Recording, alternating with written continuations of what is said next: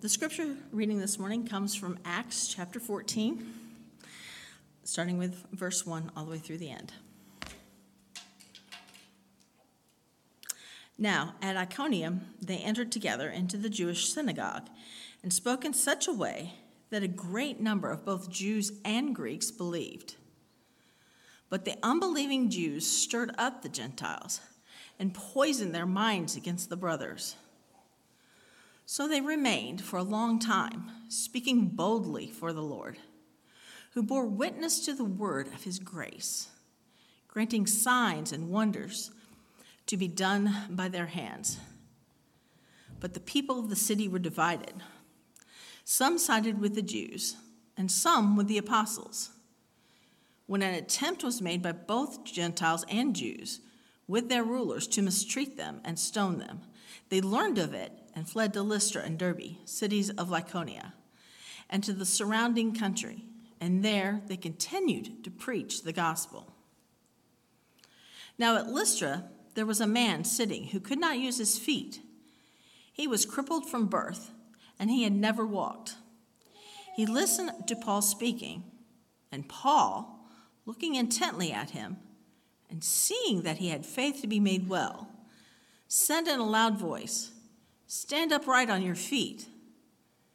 And he sprang up and began walking. And when the crowd saw what Paul had done, they lifted up their voices, saying in Lycaonian, "The gods have come down to us in the likeness of men." Barnabas they called Zeus, and Paul Hermes, because he was the chief speaker.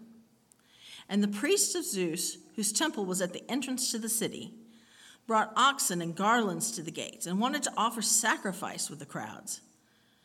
But when the apostles, Barnabas and Paul, heard of it, they tore their garments and rushed out into the crowd, crying out, "Men, why are you doing these things? We also are men of like nature with you, and we bring you good news that you should turn from these vain things to a living God, who made the heaven and earth and sea and all that is in them. In past generations, he allowed all the nations to walk in their own ways. Yet he did not leave himself without witness, for he did good by giving you rains from heaven and fruitful seasons, satisfying your hearts with food and gladness." Even with these words, they scarcely restrained the people from offering sacrifice to them. But Jews came from Antioch and Iconium, and having persuaded the crowds, they stoned Paul and dragged him out of the city, supposing that he was dead. But when the disciples gathered about him, he rose up and entered the city. And on the next day, he went on with Barnabas to Derbe. When they had preached the gospel to that city and had made many disciples, they returned to Lystra and Iconium and to Antioch, strengthening the souls of the disciples, encouraging them to continue in the faith, and saying that through many tribulations we must enter the kingdom of God. And when they had appointed elders for them in every church, with prayer and fasting, they committed them to the Lord, in whom they had believed. Then they passed through Syria and came to Pamphylia. And when they had spoken the word in Perga, they went down to Italia. And from there they sailed to Antioch, where they had been commended to the grace of God, and for the work that they had fulfilled. And when they arrived and gathered the church together, they declared all that God had done with them, and how he had opened a door of faith to Gentiles. And they remained no little time with the disciples. This is the word of the Lord. Thanks be to God.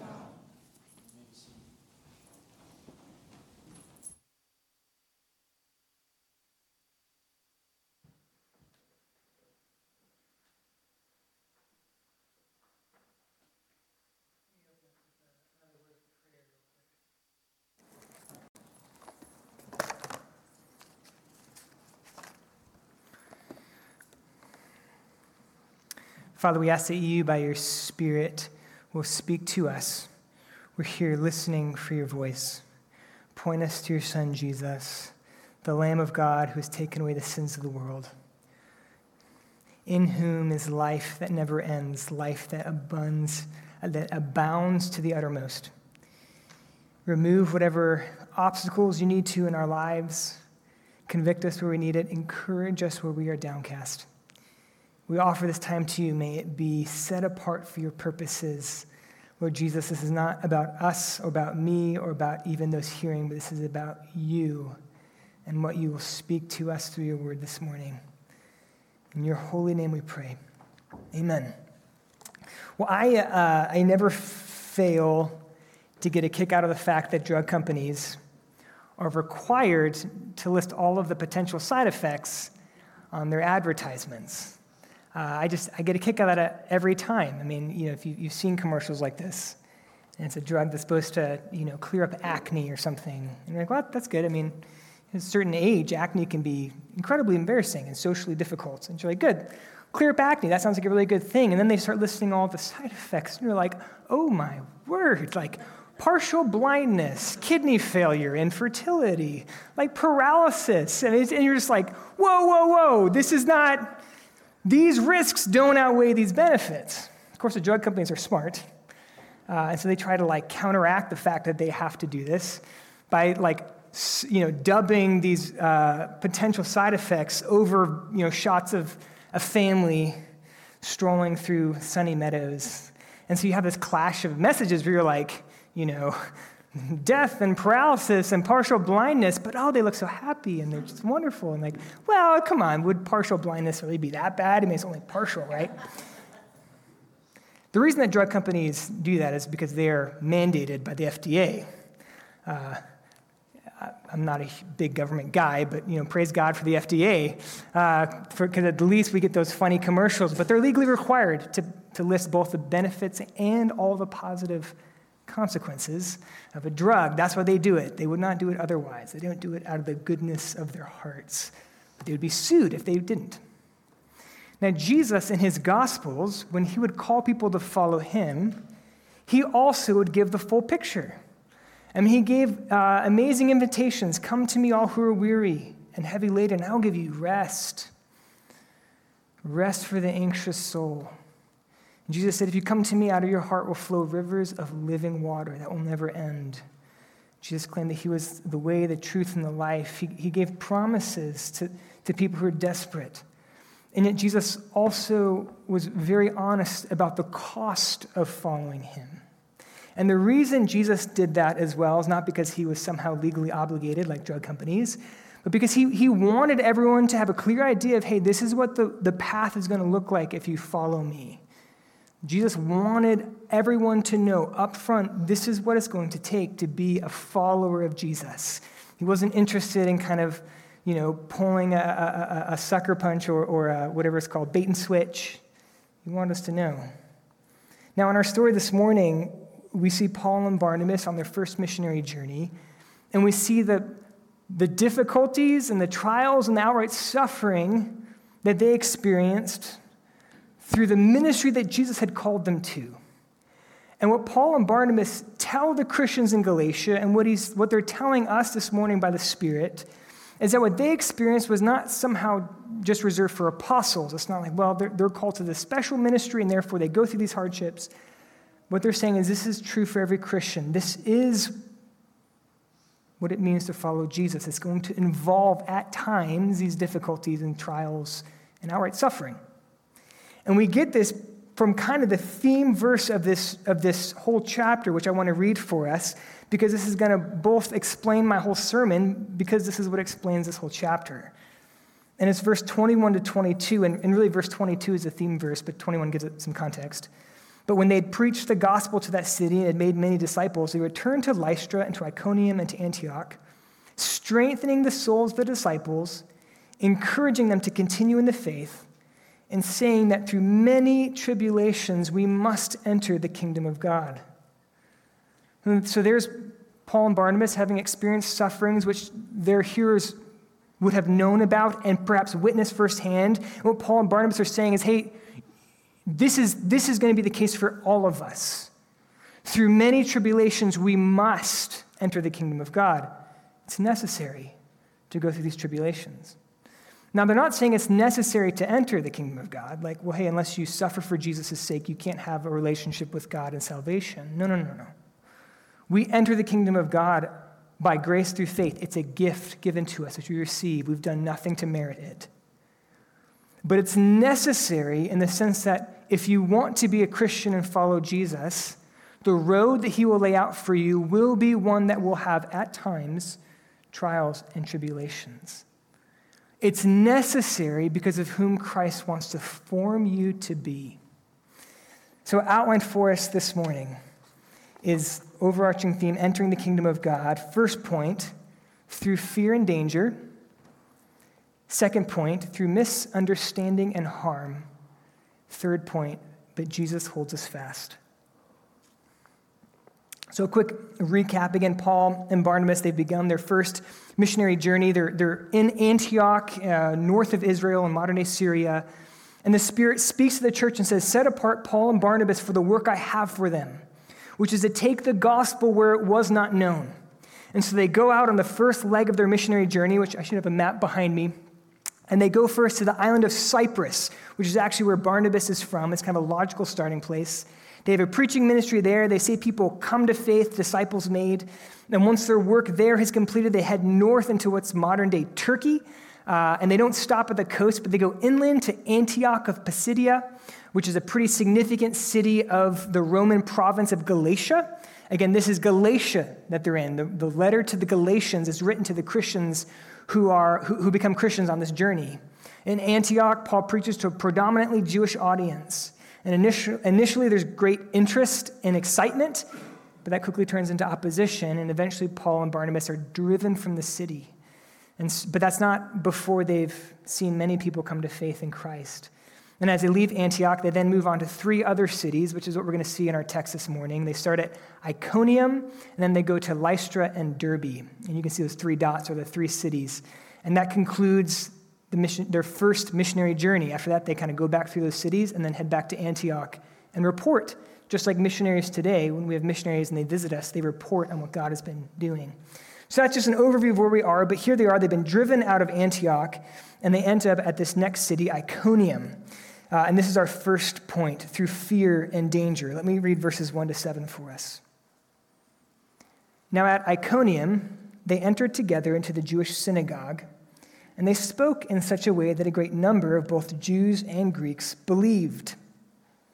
But the unbelieving Jews stirred up the Gentiles and poisoned their minds against the brothers. And so they remained for a long time, speaking boldly for the Lord, who bore witness to the word of his grace, granting signs and wonders to be done by their hands. But the people of the city were divided. Some sided with Jews and some with the apostles. And when an attempt was made by both Gentiles and Jews with their rulers to mistreat them and to stone them, they learned of it and fled to Lystra and Derbe, cities of Lycaonia, and to the surrounding country. And there they continued to preach the gospel. So overview what happens. They enter the city of Iconium. Iconium was a significant city like Antioch, and so there was a Jewish presence there as well. And they have an immensely powerful preaching ministry. God is blessing the preaching of the gospel in an unusual way. And a multitude of people become Christians. I've never seen something like this. This is what we pray for. This is what you call revival. And not only is there, people professing faith, but God is performing miracles.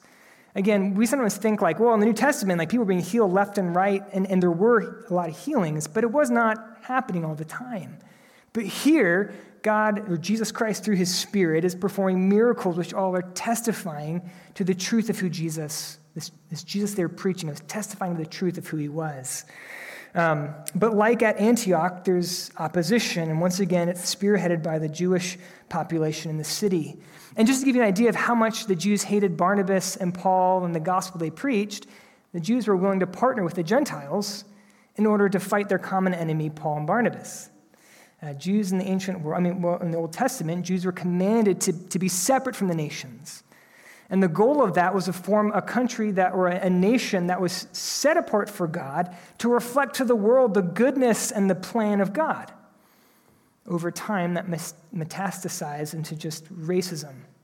And by the time you get to the days of Jesus, Jews just, on the whole, despised Gentiles, viewed them as subhuman. But here, they're willing to work with the accursed Gentile because Paul and Barnabas are a far greater threat to them. And what it says is that there was a coalition here of Gentiles and Jews along with rulers. So these are the opposition is people of influence and power. And they get together to mistreat Paul and Barnabas, which when you read that, you're like, okay, they're going to insult them, maybe throw some rotten fruit at them. But it says mistreat and to stone them. They wanted to kill Paul and Barnabas in a pretty brutal, horrific way. Fortunately, God knew this, obviously, and Paul and Barnabas hear about it, and they're able to flee for their very lives before their enemies are able to carry out this plan. But it's interesting, right? This is not the first time that Paul has been in danger for his life, and it won't be the last time, as we'll see as we go through Acts. This is kind of a common theme for Paul. He seems to always be in places where people want to take his life. And for both Paul and Barnabas, I mean, you got to imagine the fear. I've never had to run for my life. I think the closest we could get to that is maybe people who've served in the military. But I've never experienced that kind of fear for my life, that I need to get out of town or someone is going to brutally murder me. But this was part of the tribulation that Paul and Barnabas were going to experience, again, in this road that Jesus had called them to walk. In this first missionary journey to take the gospel, it was not known. This was part of the burden, the cross, that Paul and Barnabas were going to bear. And again, what Paul and Barnabas tell the Galatian Christians at the end is you too are going to experience tribulations. If you're a Christian, you too, at times, are going to experience danger and fear in various ways. Now, it may not look like what we see in the text. It probably won't look like a lynching mob wanting to take your life. But there are other ways we can be afraid. The older I get, I find I have more to be afraid of. Now I have children who are young and moldable and vulnerable that I'm afraid for what will happen to them. I'm afraid for what will happen to our church, the spiritual health. We have an enemy who wants to tear us apart, just like any number of churches have been torn apart in the last 10 years and throughout the history of the church. And I'm sure you, in your context, have a number of things that you're fearful of, anxieties that hide just below the surface. And not just fears, but also we have to remember, again, we may not be in danger from mob violence like Paul and Barnabas, but we do have an enemy. And our enemy is not non-Christians and certainly not other Christians. Our enemy is Satan, who wants nothing more than to destroy the joy that you have in Jesus, to tarnish your witness, and ultimately to destroy us. And so, yeah, we're in danger. To follow Jesus, the road that is before us will involve at times fear, and it certainly involves danger. But here's the question we have to ask. Okay, if Paul and Barnabas, by the Spirit, is telling the Galatian Christians, this is what it means to enter the kingdom of God, this is what the road will look like, why? Why does the Lord Jesus Christ call us to walk that kind of road? He's the Lord. He could prevent that if he wanted to. We believe in the sovereignty of God. Why does he allow, more broadly, tribulations in general, why does he allow those to enter into our lives? Why are they necessary? And I have two primary purposes here for us. And these are going to apply to all the tribulations, not just fear and danger. But first, the reason why this is necessary is because of who Jesus wants to form you to be. Who Jesus wants you to be now and who he wants you to become. It's necessary for the formation of us as individuals. Now, in our culture, sometimes that can feel like a little bit of a cop-out, right? You're like, well, I didn't accomplish anything. But it was a learning experience. You know, you say that in sports when your team gets blown out of the water and you're like, well, we lost 20-0. But it was a learning experience. And you're like, no, dude, you just own it. You got destroyed. There's nothing good. Because in our culture, what matters most is what you accomplish. It's what you can do with your life, what you can produce. Again, we don't give Nobel Peace Prizes to people for their extraordinary character. But if you do great things, we give you awards. I want you to know that God cares far more about who you are and who you are becoming than anything you will ever do. God does not need us to do great things for him. He does not need you to live an extraordinary life and do extraordinary things. If God wants something extraordinary done, he just snaps his fingers. In the Old Testament, right, the Old Testament version was offering sacrifices, and people were like, I got to offer sacrifices to God. And God's like, look, I don't ask for sacrifices as if I really need them, as if I eat the sacrifices you give to me. In Psalm 50, verse 12, God says, if I were hungry, if that were even possible, I wouldn't ask you. The world and everything in it is mine.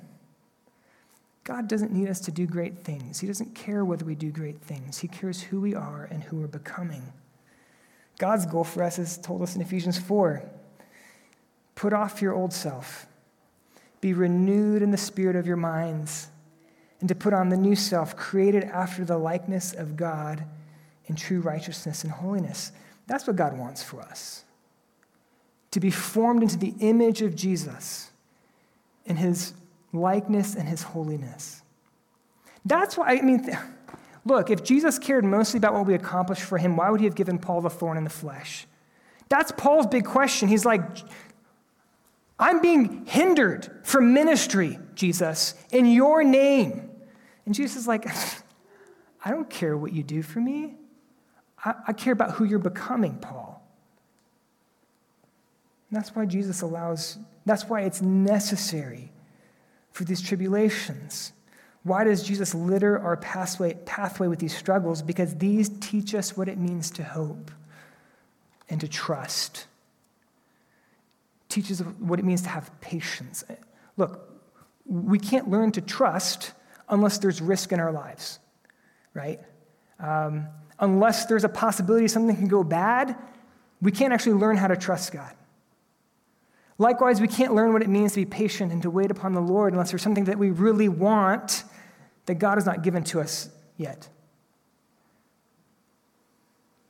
Again, Jesus brings these tribulations in our lives because of who he wants us to be, because they form us. And so coming back to this fear and danger, whatever anxieties are in your life right now, whatever fears lurk beneath the surface, it's an opportunity for you to offer up those fears to the Lord. Every time you experience anxiety, that's an opportunity to turn to Jesus and receive his peace. An opportunity to grow in actually trusting him. To pass those off, to cast your burdens on the Lord because he cares for you. And you may think, why do I have these anxieties? I don't want to be afraid. Honestly, though, would you turn to Jesus nearly as much as if you were never afraid? Again, Jesus brings these tribulations in our life to form us. But secondly, the other reason why Jesus brings these tribulations and difficulties in our life is for gospel witness.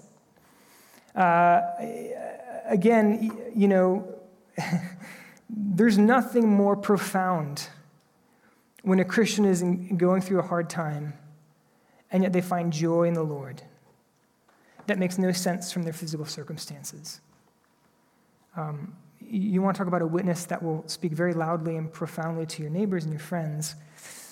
It's when you should have every reason to be weeping, and yet you have a quiet confidence in the Lord. Similarly for Christians, like brothers and sisters, we need to see this in each other's lives. Think how encouraging it would have been for the Christians in Galatia, for Paul bearing the marks of stoning on his body, who had been beaten to within an inch of his life, and yet he's going right back into that city, and he's still preaching the gospel. And every Christian in Galatia is thinking, well, shucks, if Paul can still do that, maybe I can do that too.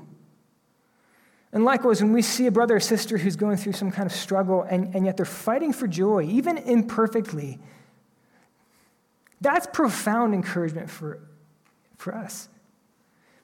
And as your pastor, I've been put in a place where I've been able to see that in some of y'all's lives. And I want you to know, I hope I'm encouraging to you. But oftentimes, you are far more encouraging to me as I see you struggle and fight for joy and for faithfulness in the midst of all the things that are going on. That testifies, taste and see the Lord is good, even when the rest of my life is not that great. But this is our first point. We must enter the kingdom of God through fear and danger. Second, through misunderstanding and harm.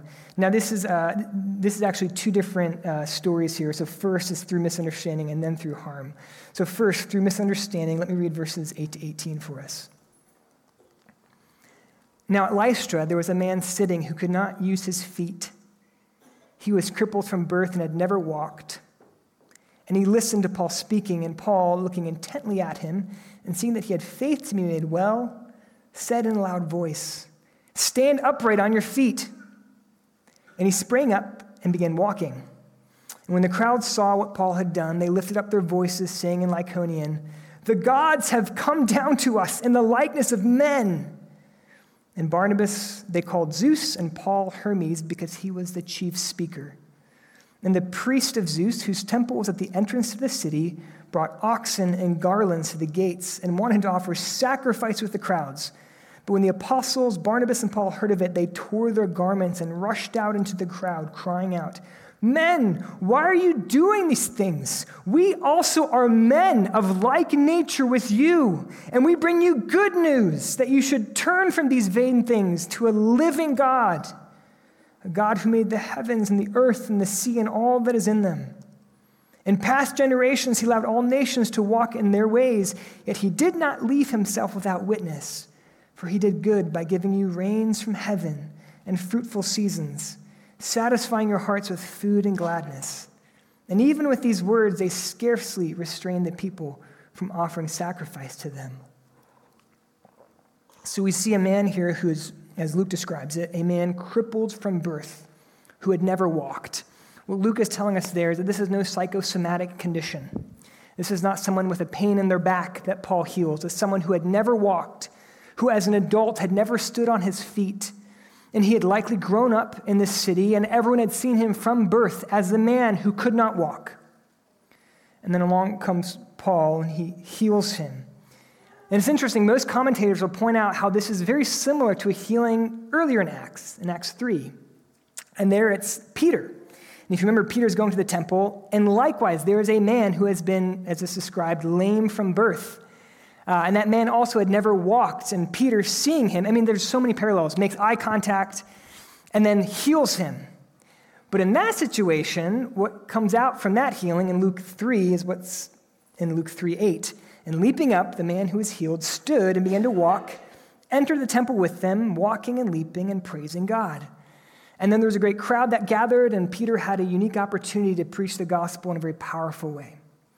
Well, here's Paul in Acts 14, and he heals a man, and perhaps Paul was there when Peter preached. I mean, Paul was in Jerusalem in those early days. And so maybe he's thinking, I saw what happened with Peter. This is going to be great. And that's not quite what happened. But instead, the crowd begins to cry out that Paul and Barnabas must be gods, and they try to worship them. Now, we read this and we're like, why did they assume that these two men are gods? And it seems like kind of a leap to make. And there's actually a legend that's helpful to know. It's helpful to know the context. And there was a legend that was popular in this area of Galatia, and we know of it because there's a Roman poet named Ovid who wrote about it. But according to this legend, Zeus and Hermes had come to the area of Galatia, the province of Galatia, and they'd come disguised as men. And they came asking for hospitality, for a place to stay. And they went from house to house, village to village, asking for someone to put them up. And they were turned down 1,000 times before finally they ended up at the home of two elderly, very poor people who, out of their poverty, welcomed them in, fed them as best as they could. And once they had received Zeus and Hermes, then Zeus and Hermes revealed themselves for who they were, blessed this elderly couple with great riches, and then went back and destroyed all the 1,000 people who refused to give them hospitality. That's a common myth of the place. And so you can understand, here comes Paul and Barnabas, two strangers no one has ever seen, do a miracle that is indisputable. And they're like, oh my word, the stories are true. We know how this goes down, and we better react right, or we know what will happen if we don't. And so they're trying to offer worship and praise to Paul and Barnabas. And there's like a tragic irony here. Paul and Barnabas don't even realize what's going on at first because the people are shouting Lycaonian. Again, Paul maybe thinks, oh my word, God's working a revival. Until he sees the priests of Zeus bringing the bulls to him. And then he realizes, oh, no. I've been so deeply misunderstood. Because we live in a fallen world, because we ourselves make mistakes, because we have an enemy who wants more than anything to keep us from communicating the gospel clearly, there will be times as a Christian where you'll be misunderstood. Sometimes despite your best intentions. When I was in high school, my senior year of high school, I took music theory 1 and 2. And the first day of class, I sit down, there's a girl next to me, I vaguely know who she is. And she says, oh, you're Mike Kubanek. I'm like, yeah, nice to meet you. She says, why do you hate gay people? Now, I was a Christian. I led a Bible study on my high school campus. I was known for being a Christian. This may shock you. I also enjoyed debating ideas. And I took, I had classes where we would debate stuff like sexual ethics. And there were many times where, I'll be frank with you, I cared a lot more about winning an argument than about how I was communicating and whether I was communicating with grace, with humility, and winsomeness. But when this student asked me that question, it broke my heart. This is rural Pennsylvania in the 2000s. There was only a handful of kids in my school who were openly gay. But the thought that they thought that I hated them, it just broke my heart. Because it was so far from the truth. I wanted them to know the Jesus I know. I wanted them to know the freedom of what life, fellowship with God was like.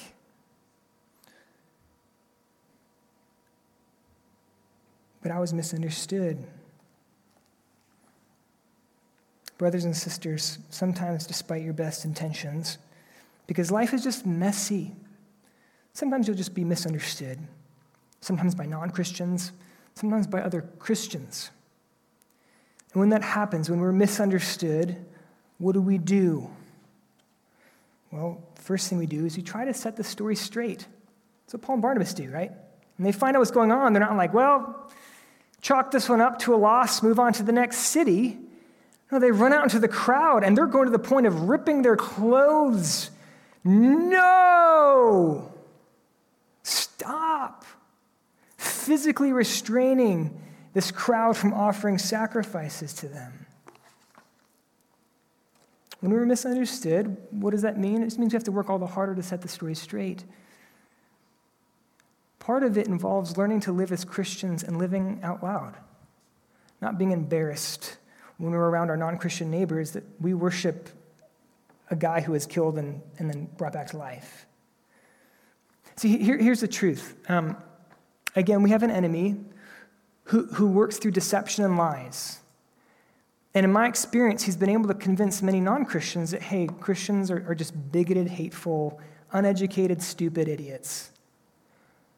And the problem is they don't know any Christians. And so they're safe in those assumptions. And maybe they've met one Christian who fit that bill. But when you are just honest in winsome and humble and gentle ways that you're Christian and you're about Jesus, and he's taught us things that apply to our lives, and you don't fit that picture, it's cognitive dissonance. You see, it's much easier to dismiss the gospel when you can assume that every Christian is just, again, a bigoted, hateful idiot. But when they meet people who are thoughtful and kind of like you all, oh, and you're a Christian, that begins to work back that story. Also, again, when we're misunderstood, it's the time for introspection as Christians too, because maybe we haven't communicated well. Again, when that student asked me that question, that was the beginning of a very long journey for me of realizing that you can win a battle and just lose the war. In other words, you can win an argument and completely lose the person you're arguing with and completely lose every person who's listening in. And it doesn't matter that you have all the arguments in your favor. And I haven't learned that yet, although I'm not where I once was. But sometimes that's also room for us to consider if we as Christians, how have we communicated our faith? How have we communicated what's near and dear to us? maybe we need to repent. But we set the record straight. That's what we do. When we're misunderstood, and as best as we can, in the power of the Spirit, we set the record straight. But second, when we've done our best intentions, communicate as well as we can, and we're still misunderstood, and we're still spoken wrongly of, what do we do then? Well, in those situations, we remember whose opinion really matters. When Paul came under attack, as he often did in his ministry, but specifically from Christians or professing Christians in the Church of Corinth, he writes this in 1 Corinthians 4. He says, "With me, it is a very small thing that I should be judged by you or by any human court. In fact, I do not even judge myself. For I am not aware of anything against myself, but I am not thereby acquitted. It is the Lord who judges me." What I find so interesting about Paul here is that he doesn't say, "Hey, my conscience is clean. I don't care what you think." He doesn't even trust his own judgment of himself. He says, "My judge is the Lord. He is the one whom I will answer to." When we're misunderstood, again, what is Jesus doing in those situations? Especially in the situation, when I'm in high school and I'm being a dummy, part of that's like, Mike, you got to repent. But when we do our best and we still are misunderstood, what is Jesus doing those times? Well, he's forcing us to come to grips with the question of whose opinion really matters. Because we care so much about what people think about us. And you may think you don't, but you're lying to yourself. The fact that you didn't show up wearing a turban today and that you dress like everyone else. Turbans and cloaks would be way more comfortable, people. But we wear jeans and pants and shirts because we care that people don't think we're weirdos. But when we're misunderstood, it's an opportunity. Jesus is forcing us to come to grips with whose opinion really matters. And that doesn't mean you should come next week wearing a cloak. Okay, continue wearing normal clothes. That's an analogy, illustration. But we remember, again, it's the Lamb who is slain for us. And here's the thing, y'all. Jesus, again, who is the one who will judge us? Well, it's the Lamb who laid down his life for you, who's described in the Bible as gracious and compassionate and abounding in steadfast love. And so here's the fact. If you, in humble brokenness, have cried out to Jesus for salvation, when you answer to him one day, you will find him to be far more gracious than any of your critics. And maybe even more, you'll find him to be more gracious than your own inner critic. So again, what do we do when we're misunderstood? We set the record straight, and we remember whose opinion really matters. That's the first part of second point. Second point, subpoint B, through harm. Let's look at verses 19. So through misunderstanding and through harm, verses 19-20. But Jews came from Antioch and Iconium, and having persuaded the crowds, they stoned Paul, and they dragged him out of the city, supposing he was dead. But when the disciples gathered about him, he rose up and entered the city, and on the next day he went on with Barnabas to Derbe. Paul, when he writes 2 Corinthians, lists all the sufferings he's been through. And he mentions that he's been stoned once, and this is likely the instance he's referring to. And he's been beaten so badly that his attackers assume he's dead, and so they just kind of drag what they think is his corpse outside the city limits and just dump him. And then don't miss this. This is amazing. Paul, well, one, he's not dead. That's the first miracle. And then he doesn't go into hiding, which is what I would have done. I'd be like, Lord, you've closed that door. I'm moving on to the next one. He just goes right back into that city. And it's interesting. And this is what you call a lynching mob. This is mob violence. Can you imagine the awkwardness of the people who are involved in this next morning when the rage of the moment is gone? And they're like, oh, there's that guy that we tried to kill. I don't know. Jesus has a sense of humor, I think. There's some irony there. Look, I don't think most of us are not going to experience danger from this kind of harm. Some of you, if you go into places where Christianity is illegal. But so what do we take from this? Well, it's this. Look, if Paul can be beaten to within an inch of his life and then pick himself up and go right back into the city where his attackers live, if Paul can do that, it gives perspective on the sacrifices that Jesus may ask you to make. Right? If Paul can do that, right, I can wake myself up in the morning so that I can begin the day in some word and prayer. If Paul can do that, then I can take the social risk of trying to talk to my coworkers about Jesus, knowing that they may think I'm the biggest dummy in the world, or my neighbors, or my friends. It just gives perspective. Whatever Jesus asks of us, well, you know what? It's not this. We can suck it up. This is the road to the kingdom of God.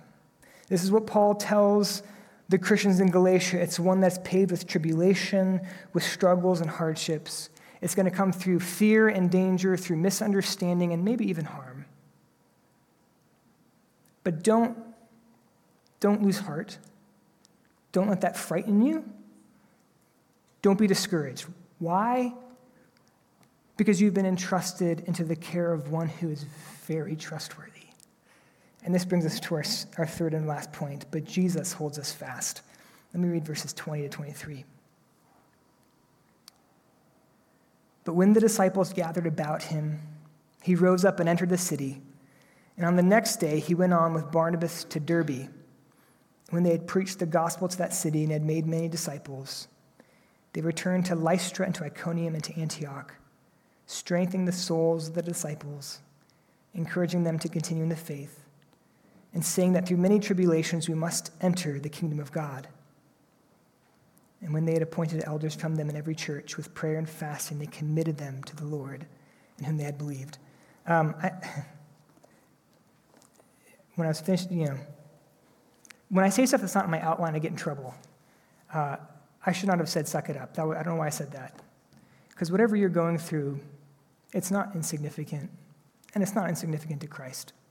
So I'm sorry, I shouldn't have said that. It was just, you just say things when people are staring at you. Our third point, though, but Jesus holds us fast. There's something beautiful, I think, and touching about these verses.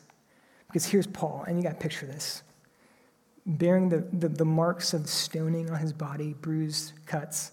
Maybe he's got a broken limb, we don't know. And he's speaking to his children in the faith, the people that he had been willing to go through this kind of suffering to bring the gospel to. And he's going home because his calling from Jesus is not to plant a church and pastor it for 30 years, but to go where the gospel is not known. He does not have the option to remain. And so he's leaving behind men and women he loves who are going to stay in this hostile situation. And it's like, what do you do? He can't stay and protect them. And even if he did stay, he has no ability to protect these people he loves from experiencing the exact same things that he experiences. This beautiful, touching scene. And so ultimately, what does Paul do? It's the only thing that he could do that makes any difference. And that's how he finishes verse 23. And they committed them to the Lord, in whom they had believed. When all is said and done, right, Paul and Barnabas, they've done their best. They've preached their guts out. They've witnessed. They've suffered. But in the end, these brothers and sisters that they love so deeply, they know who holds them. And it's not them, but it's Jesus.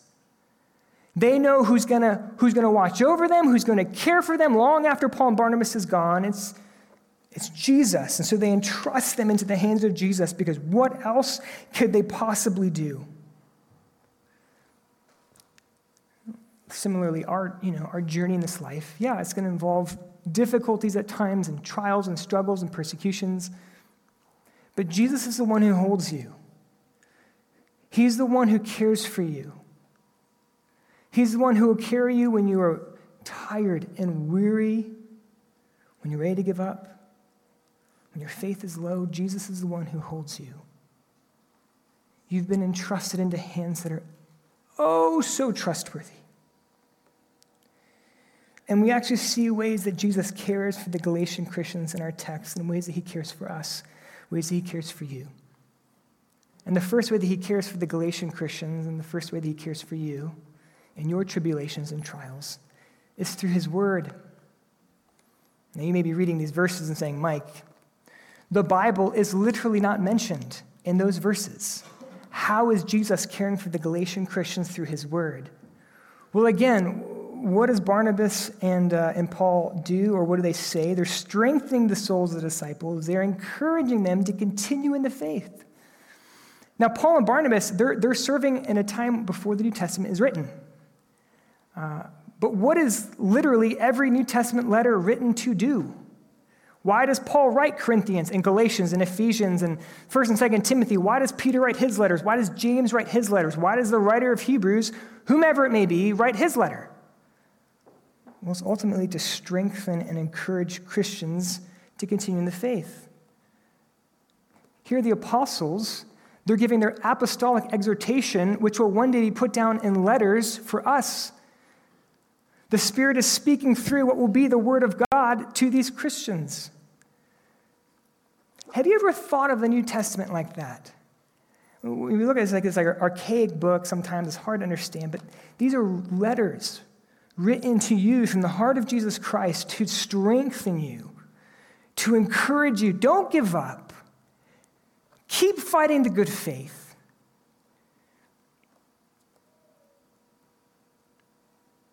This is why Christians throughout the centuries, in the times of their own testing and trials, have come to the Scriptures and found in them a deep reservoir of encouragement and strength, even when all of their strength has failed. Jesus cares for us through his word, which even though it does not change, because every day our circumstances change, the gospel has the ability to speak anew, afresh. Because every day you wake up, it's a different day. The word remains the same, but it speaks afresh because we encounter different circumstances. That's what's beautiful about the word of God. But Jesus cares for us through his word. Second, Jesus cared for the Galatian Christians, and he cares for us through the appointment of elders. Here it says in verse 23, and when they had appointed elders for them in every church, they committed them to the Lord in whom they had believed. Again, Paul and Barnabas are leaving because their commission is to preach the gospel where it is not known. They do not have the option to stay. Doesn't matter. It's not up to them. But someone has to take their place to do what they've been doing, preaching the gospel, strengthening and encouraging the disciples to continue in the faith. And so they raise up elders, which same thing as a pastor elder, to do exactly that, to preach the gospel, to strengthen the disciples, to encourage them. That's my job role, right? Like if there was like a job description of pastor of Vine Street Baptist Church, is to preach the gospel, preach the scriptures, and do all that I can to strengthen you and to encourage you to continue in the faith. And the calling for me as your pastor is to do that through fear and danger, through misunderstanding and harm.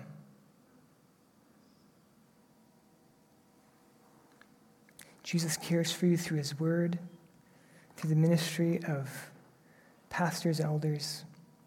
But lastly, Jesus cares for us by reminding us of our end destination. Again, verse 22, through many tribulations, it's our life, we must enter the kingdom of God. That is the goal, the kingdom of God, the very presence of the living God, seeing our Savior face to face. And Jesus reminds them it's not all for nothing. Sometimes we need to remember that's the goal. I ran a race this summer, 5K. My family vacationed in upstate New York. And it was my brother and his wife and kids, us, and then my parents. And I ran this 5K with a goal. And that goal, right, as a mature, humble Christian, was to beat my brother. And then retire forever as the reigning champion. Because my brother is a much faster runner than I am. And so you gotta understand, this 5K is like not a serious affair. Like it's just supposed to be fun. You kind of show up and do it. I trained for 4 months. I didn't tell anybody because I didn't want Bob showing up. Like I wanted this to be an unfair fight. And I'm not kidding. Like I was running. I didn't even tell Mariko. I was like running hills. I was running intervals. I got really fit for me. Okay. And the thing is that this 5K is the most miserable 20 plus minutes of your life because it's in the Adirondack Mountains. And so it's not a 5K that has a hilly section, but it's a 5K of hills. It's just up, down the entire way. And so when you run races, usually you're able to hit some kind of like rhythm. You hit your pace and you feel good. But when it's just up, down the whole way, you don't ever hit a pace. It just was miserable. Like I trained for 4 months to just be miserable for 22 minutes. You're just trying to keep going and not die. And afterwards, I have a running watch which monitors my heart, and like my average heart rate was 173, and there was one point where I peaked at 188, which honestly I'm a little bit afraid that might have been dangerous. So it was just miserable. It was miserable. And here's my point: when I'm running that 5K, there's got to be something I'm running. Like there's got to be some goal, because to be honest, it'd be way more comfortable to walk up that next hill than to try to run up it as fast as I can, as I feel like I'm literally dying. There's got to be some reason I'm moving. And my goal was to beat my brother, and I did, and it was worth it. Every moment of that agony, it was worth it. And I've officially retired from racing.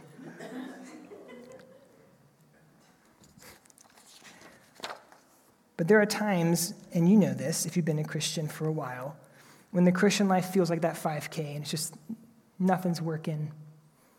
No joy. It's just hard. And we got to remember the goal. And those times we got to remember what we're running towards. And it is the kingdom of God, which again is seeing Jesus, the one whom we only know by faith, seeing him face to face without this veil of faith in between obstructing our vision. It's being in the presence of the one we've loved since the moment he first called our name and called us out of darkness and made us his own. And we'll be with him forever. And we'll know joy forever. Jesus encourages and cares for his church by reminding them of what they're running towards. Don't give up. Yeah, this hill's hard.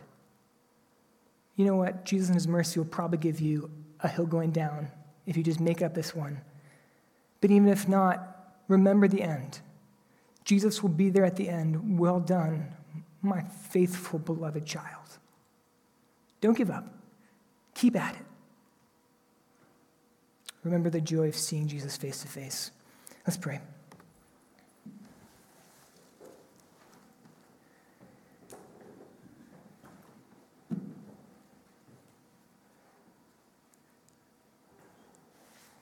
Jesus, you know the life circumstance of each one of us. You know what we need to hear. I pray that you encourage us in the times when it's hard.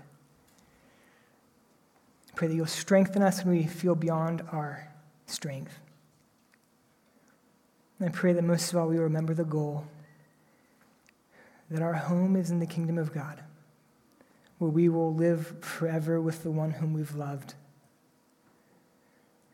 with the one who even more has loved us without fail every moment of every day of our lives. Jesus, it's you that we pursue. We pray this in your name. Amen.